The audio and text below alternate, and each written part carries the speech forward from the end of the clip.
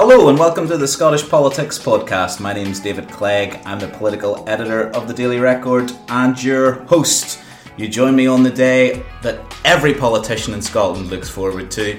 It's the Scottish Politician of the Year Awards tonight. So all the big gongs will be being handed out. People will be in their finest outfits and also probably drinking too much. But we'll maybe discuss how that goes later on. I am joined today on another interesting Brexit day for British politics by two fantastic guests. I have the leader of the Scottish Liberal Democrats, Willie Rennie, and Green MSP Alison Johnstone. Thank you both for joining us. Thank you. I thought this week we might start by just talking about a moment of the week or a highlight of the week. Alison, what's caught your eye this week? I suppose as the Green Social Security spokesperson, I was pretty astonished at the language, although I very much welcome it, used by the UN Special Rapporteur on Poverty. An absolutely damning report and description of the impact the UK government's welfare reforms have had on some of the most vulnerable people in the country. Making the point really that these were political choices, using language like mean, punitive, entirely unnecessary. Yeah. It was a stark condemnation of a UK government policy as I could remember from an organisation like that. I think it said it was inflicting misery. Yeah, he couldn't have been clearer. And, the UK government have been told time and time again that these policies are really gendered, that 86% of the cuts have impacted strongly on women. And he said this. He said these are misogynistic policies.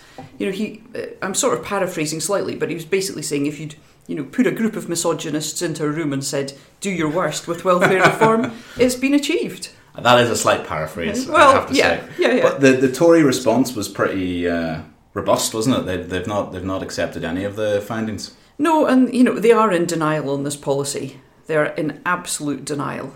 I think the aims of universal credit were sound: simplify a complex system, make work pay. But the evidence that we're all, receiving in our inbox day and daily suggests that it's not like that. There are winners and losers. It's grand for the people who win, but there are far too many losers. Willie Rennie, what about you? What's caught your eye this week? I think it was a pretty sobering report. And what's interesting I found, certainly from our years in the coalition, was that the Conservatives really couldn't do enough on welfare as far as they're concerned. Their supporters wanted to cut it even deeper, is what we discovered. And whenever you presented these really challenging cases, including on the bedroom tax, because I did quite a lot of work on the bedroom tax to try and mitigate it, they didn't care. This was an inconvenience. The fact that I kept talking about it was an irritant. So I think the reaction from them probably isn't too surprising. The chaos of Brexit this week is probably continues to be the moment, and probably the most important aspect of it is how Theresa May just keeps on marching on. And it is quite eerie that she keeps on going despite all the chaos around her. Now, I don't know whether it's going to be enough to get it through, but you have to admire her for sticking at it. Well, we'll talk about Brexit plenty in a few moments. Just on the welfare thing, something just struck me there. What do you, whenever you look back at that time with the Lib Dems in government, I remember, you can maybe tell this story now that you couldn't have told previously. I remember in particular our Scottish Lib Dem conference where I think you came out against the bedroom tax, and it was a story at the time, and Nick Clegg was with you, and I'm not sure he had been fully briefed to what you were planning. Well, actually, it was an interview with Brian Taylor on the BBC. It was that kind of podcast, webcast thing that he did. And he asked me about the bedroom tax. And actually, I just couldn't be bothered defending it anymore.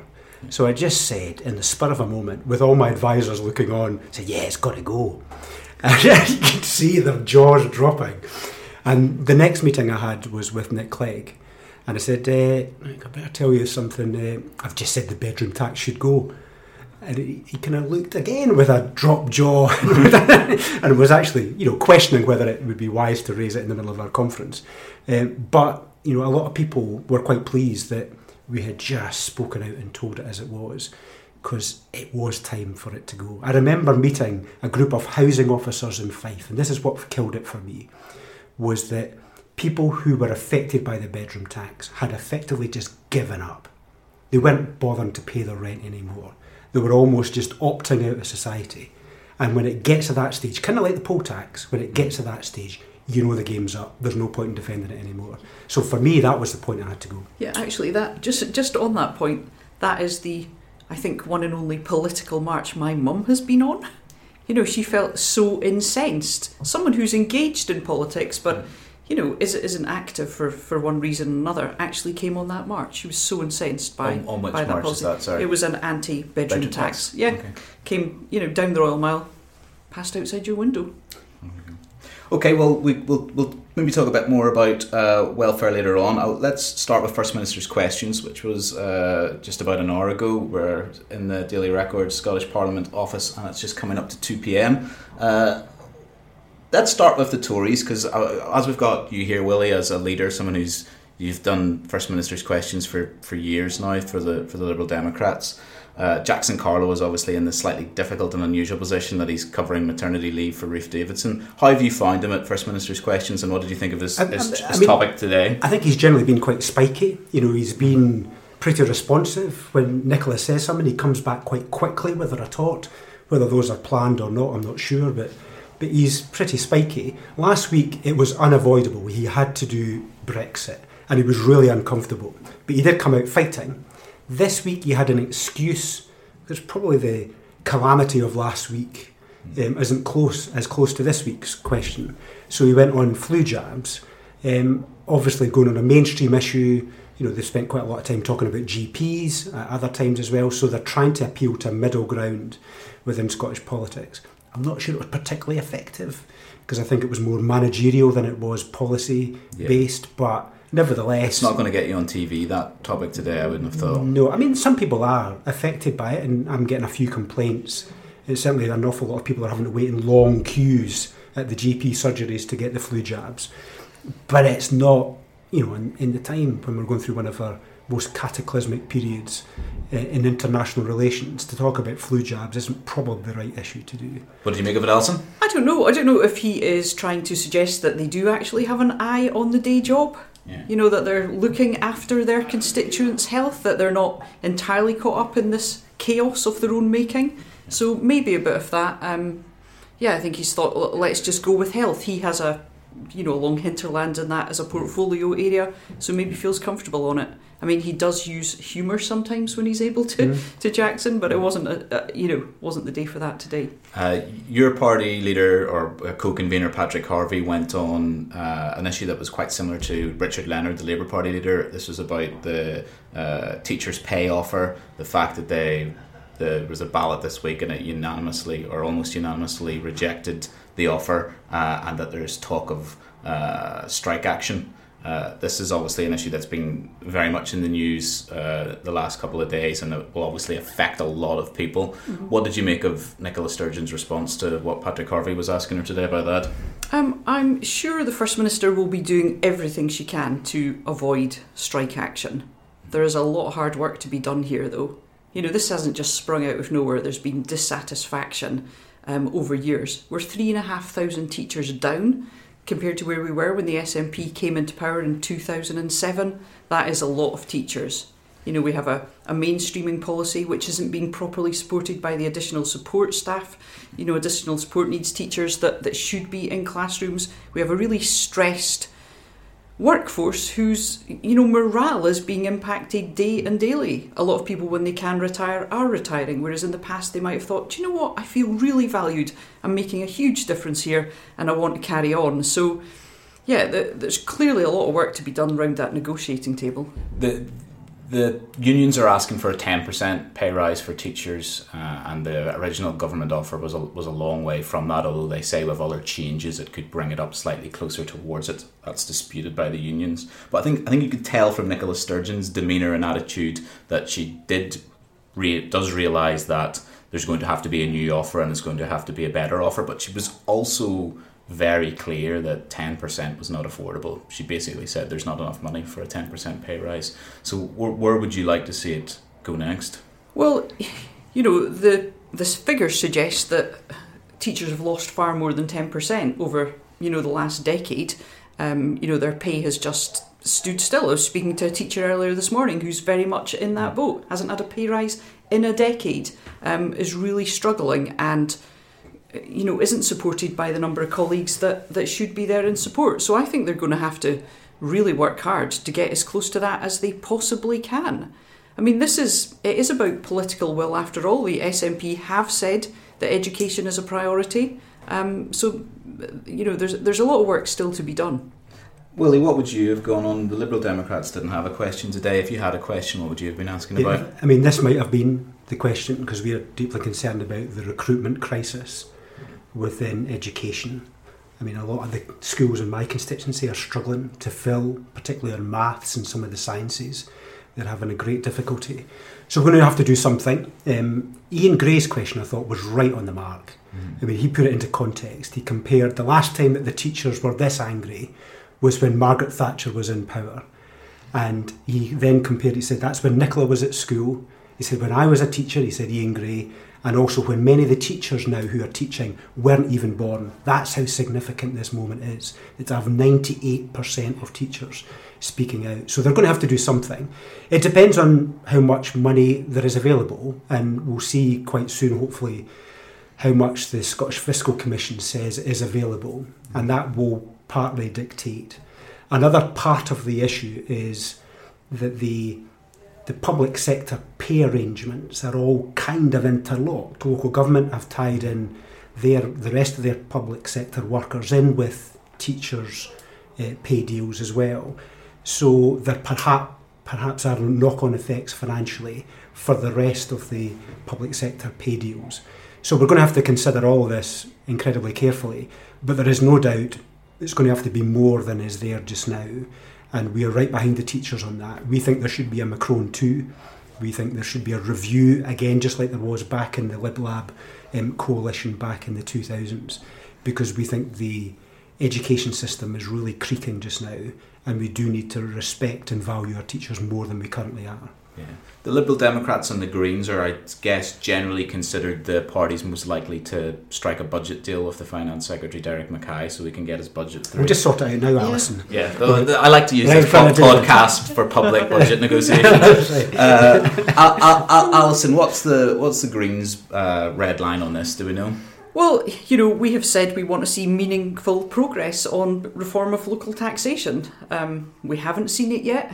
Debates that have taken place over the last few weeks, there's even timidity around allowing, Edinburgh Council, a huge draw during the summer season, to implement a tourist tax. And the Edinburgh Chamber of Commerce, I think this morning, has published a report suggesting that 69% of businesses polled, including those in the hospitality sector, are in favour of such a tax. So the government is dragging its heels. I mean, I was a local councillor in Edinburgh for 5 years before I came into Parliament. Even then, we were saying we need this ability to raise taxes for what we need them for. Local councillors on the ground, whether it's Edinburgh, Lothian or Fife, know what's needed in their region. They should have more freedom to raise money. So we want to see meaningful progress in that regard. We haven't seen it yet. It's the government's budget to get through. They need to work with other parties. What position the Liberal Democrats' discussions with the government at? I mean, I can't tell you all the details, but we've made it clear that independence needs to be off the table for the rest of this Parliament. And it depends how difficult the Greens get, I suppose, in the budget negotiations as to whether that's something that they can play with in the Scottish Government. It seems unlikely that they could do that, doesn't it? But, let's see how desperate they get. But we are... They would have to be pretty desperate, I suspect. Well, let's see. So, we've made that clear as almost a precondition. But our priorities are around teachers' pay, about funding for education, mental health services, which we've been very strongly advocating for some time, and we want to see expenditure go up in that area. But there also needs to be a decent deal for local government so they can fund vital local services. So those are our kind of priority issues, and I'm sure there can be some common ground with the SNP on those issues. If only they would put aside perhaps the independence issue for a wee bit, we could maybe do some kind of arrangement. Maybe come back onto that when we get into Brexit. Just while we're still on the budget issue, where do you think Derek Mackay is heading with this? Do you think that he has some... Nicola Sturgeon today was making the case very much that their hands are tied in some way because of the settlement from Westminster, that they're not getting enough money. We're hearing lots of demands. Although there is some suggestions of potential areas for tax rises and stuff there. Are you hoping to see him put up tax and spend more effectively?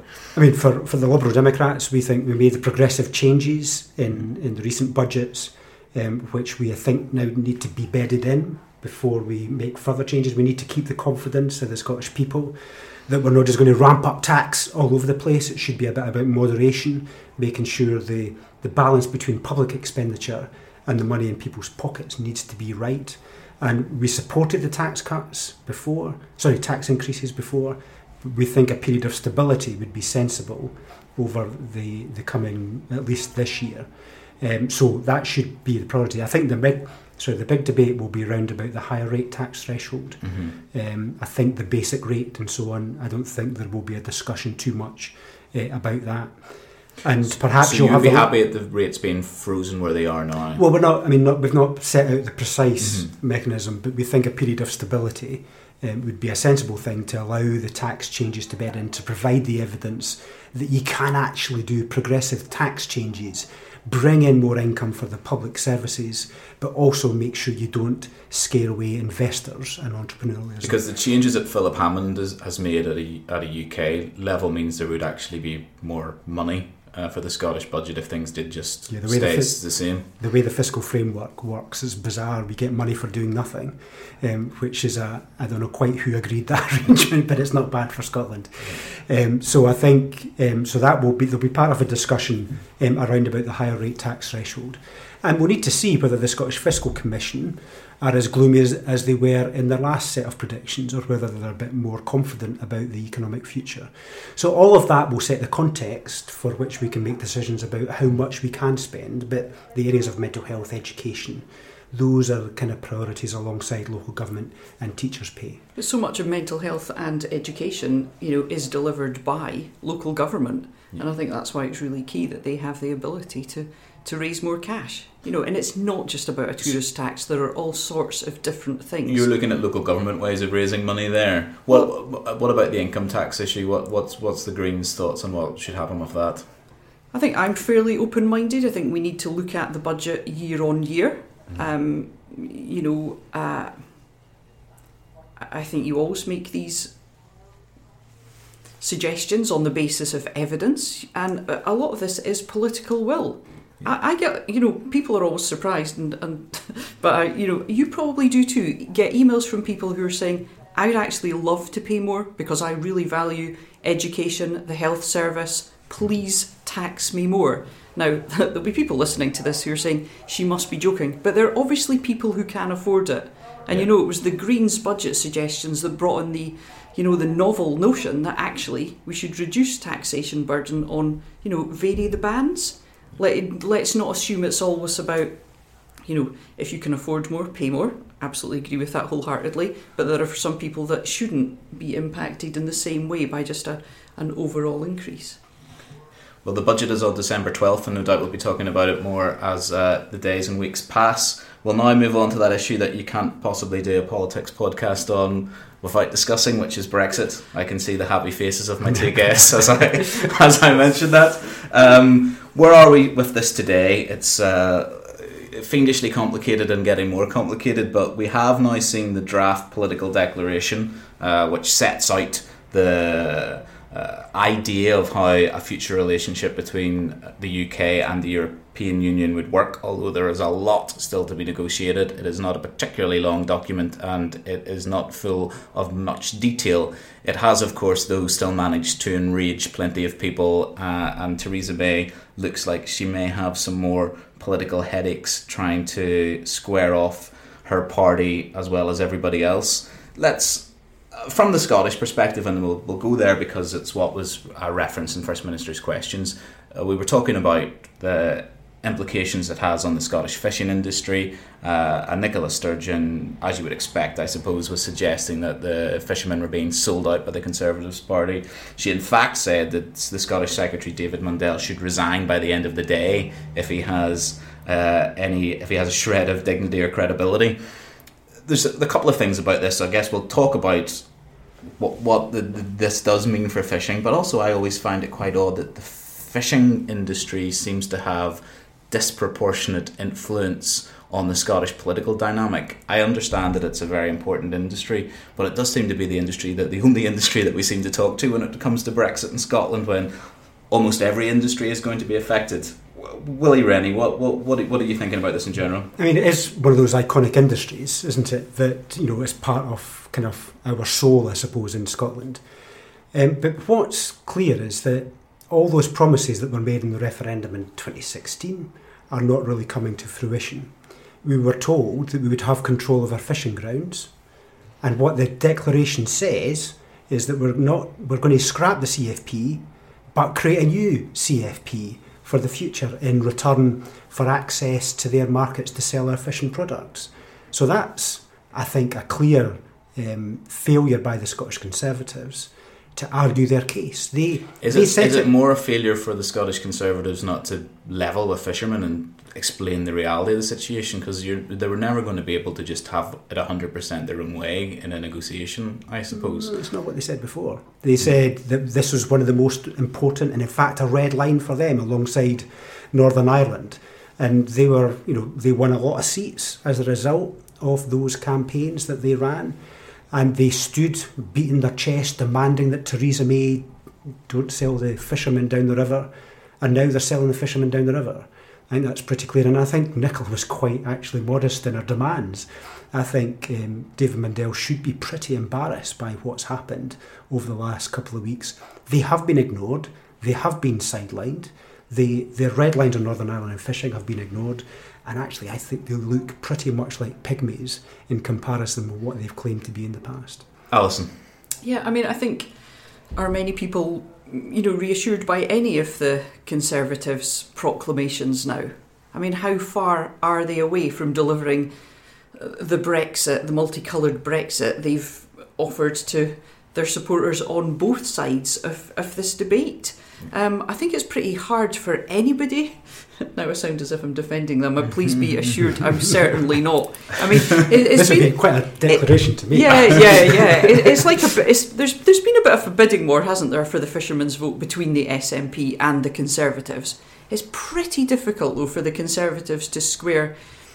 You want access to EU sea fish markets. Yeah. But you're going to defend your little corner, to the hilt. I don't see how those two things are reconcilable. Yeah. And here we are. We don't have a common fisheries policy, but we're going to have a common fisheries policy with a new name. I'd be pretty hacked off if I'd voted Conservative for this outcome. But doesn't it show the value of the European Union? We've spent, or some in this country, we've spent the last 40 years trying to pull out of Europe, trying to dismantle Europe. And now we've spent the last 2 years rediscovering the value of having some kind of European framework and institution. Mm-hmm. So we tried to recreate it.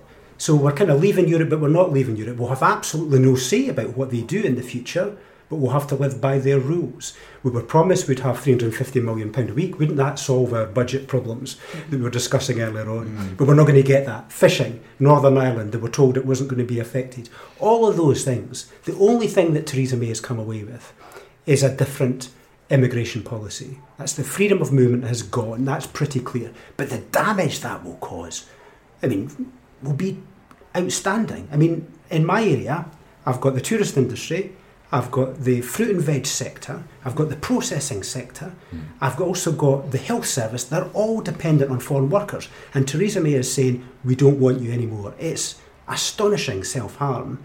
And so therefore, the only thing she's managing to get is going to cause us economic damage. All the rest of it has just been a game to try and convince people she's getting something out of Europe when she's not. Yep. Alison, what do you think is the route forward then? What would you like to see happen next?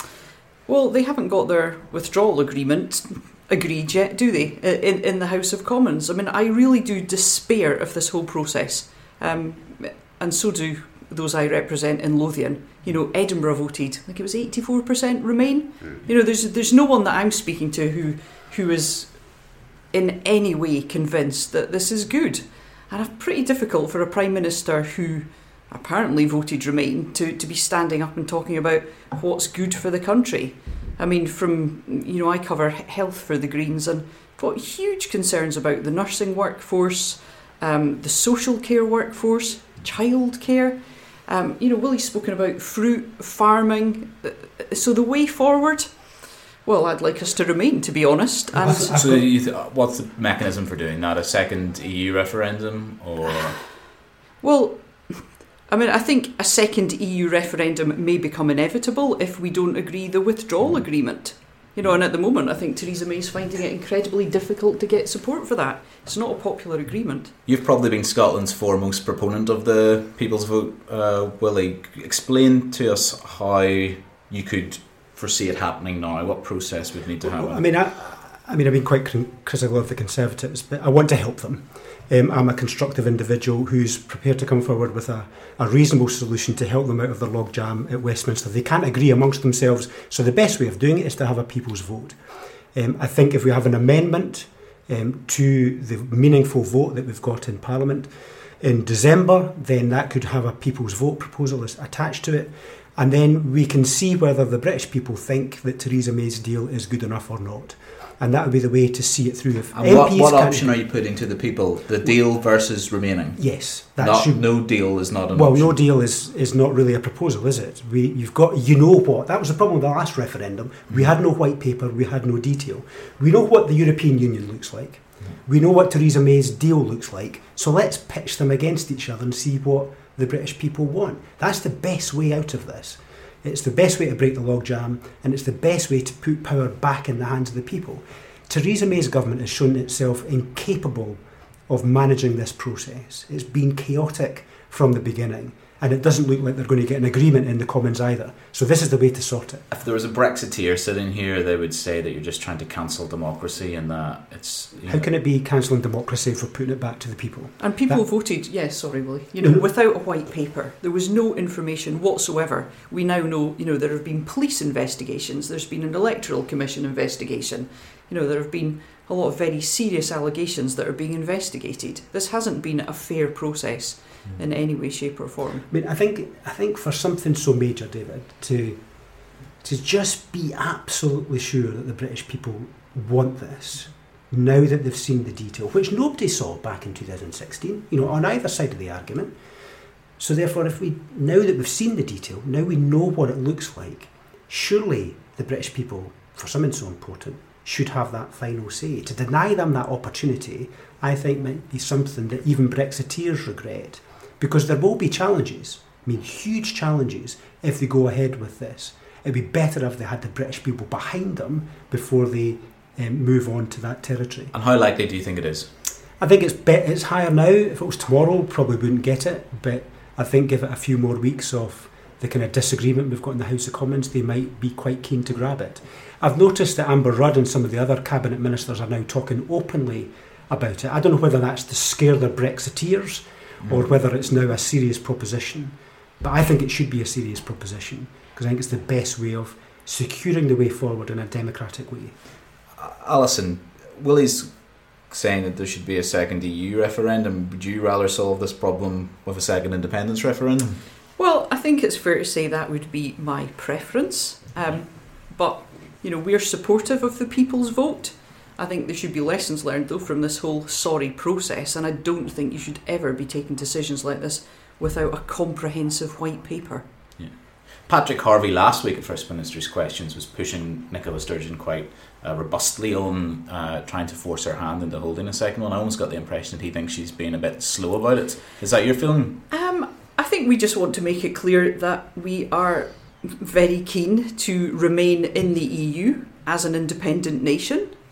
While the UK government continue to, drag us through this Brexit omni-shambles, and there's not a lot of positive activity happening, we are making clear to our members that we see Scotland as an independent nation within an EU, playing a full part. Well, it's difficult for you to argue against the second independence referendum now, given that you're such a vocal proponent of a second EU referendum. It's very easy to argue against it. Just you like the result of one and not of the other. It's very easy to argue because the lessons from Brexit should be the lessons for independence. If we think breaking up a 40-year-old union is hard, and it has been hard... But that's an argument about independence, not about the legitimacy of another referendum. It's an argument not to go there, because the chaos that would ensue would be enormous. So therefore, and I'm getting people now on the doors, and I've not had this before, where people are saying, well, I was in favour of independence, but I've seen all this change that comes with Brexit, and I'm really not sure whether I want to go down the independence route. There isn't an appetite for another independence referendum. Would you say that that's more common than people who voted no, who think that the Brexit shambles it's the first movement I've seen for a wee while. I think there is clearly people thinking, if this is what it takes for the European Union to break up, what will it take for the United Kingdom Union to break up? And they're thinking again. I mean, it is important that we actually do recognise the difference between the 2016 referendum and the independence referendum. Please do. Because we had the white paper that Alison was talking about. People knew what they were voting for when they rejected it. That's the big difference. We didn't have a white paper. You're not a fan of the white paper of 2014? I think it was long. It had an awful lot of detail, and it was comprehensive. It was a bit tedious and repetitive, but nevertheless it was there. Well, it existed. People knew what they were voting for when they rejected it. We didn't have that in 2016. Conversely, I'm hearing from people who previously voted no, who were saying, now that I've seen what's happened, because we don't have a voice, we're being ignored entirely in this. I mean, Scotland has been absolutely ignored throughout this whole process.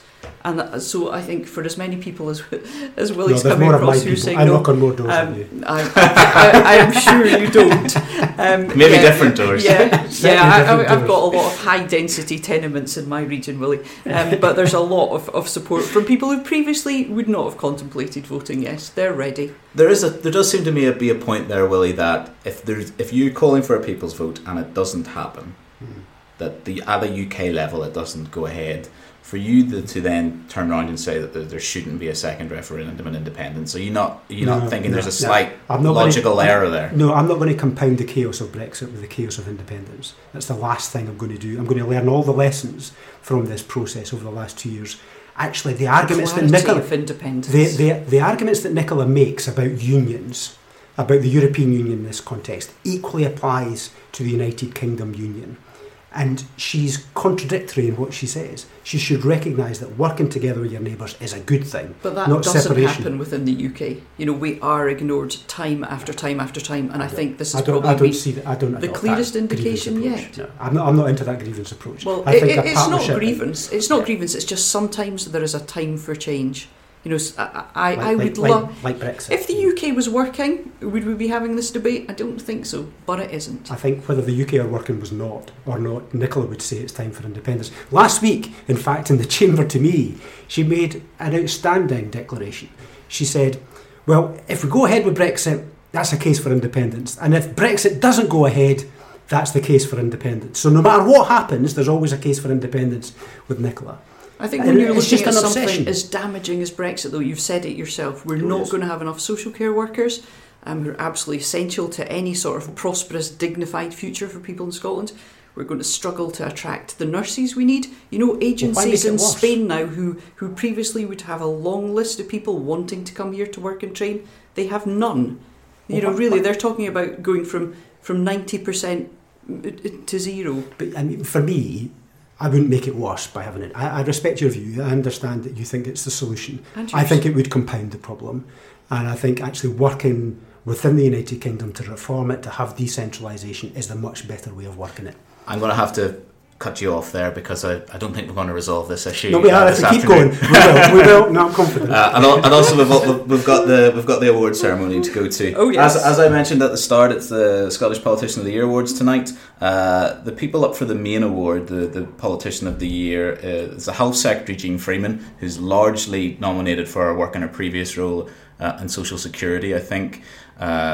Ruth Davidson, the Scottish Conservative leader, and Mike Russell, the Brexit Secretary. So we'll just finish with some predictions from the two guests. Alison, who do you think will win from that selection? Well, I do think Mike Russell is doing a commendable job. However, social security is one of my briefs, so I worked with Jean Freeman getting that social security bill to stage 3, and she was incredibly good to work with. Door was always open, constructive, engaged. So I'm going to I'm going to go with Jean. Willie? You spend long enough, you can hunt for some agreement. I Yeah, absolutely indeed. agree with what Alison said. I found Jean really good to work with. She's been very open and frank. She gets things done. I think she's a pretty good minister. And I won't have that quoted against me. Okay, well, there we go. We end on a note of consensus, which is always good. Just like to thank my two guests, Willie Rennie and Alison Johnstone, for taking part. And we'll be back next week. Thanks very much.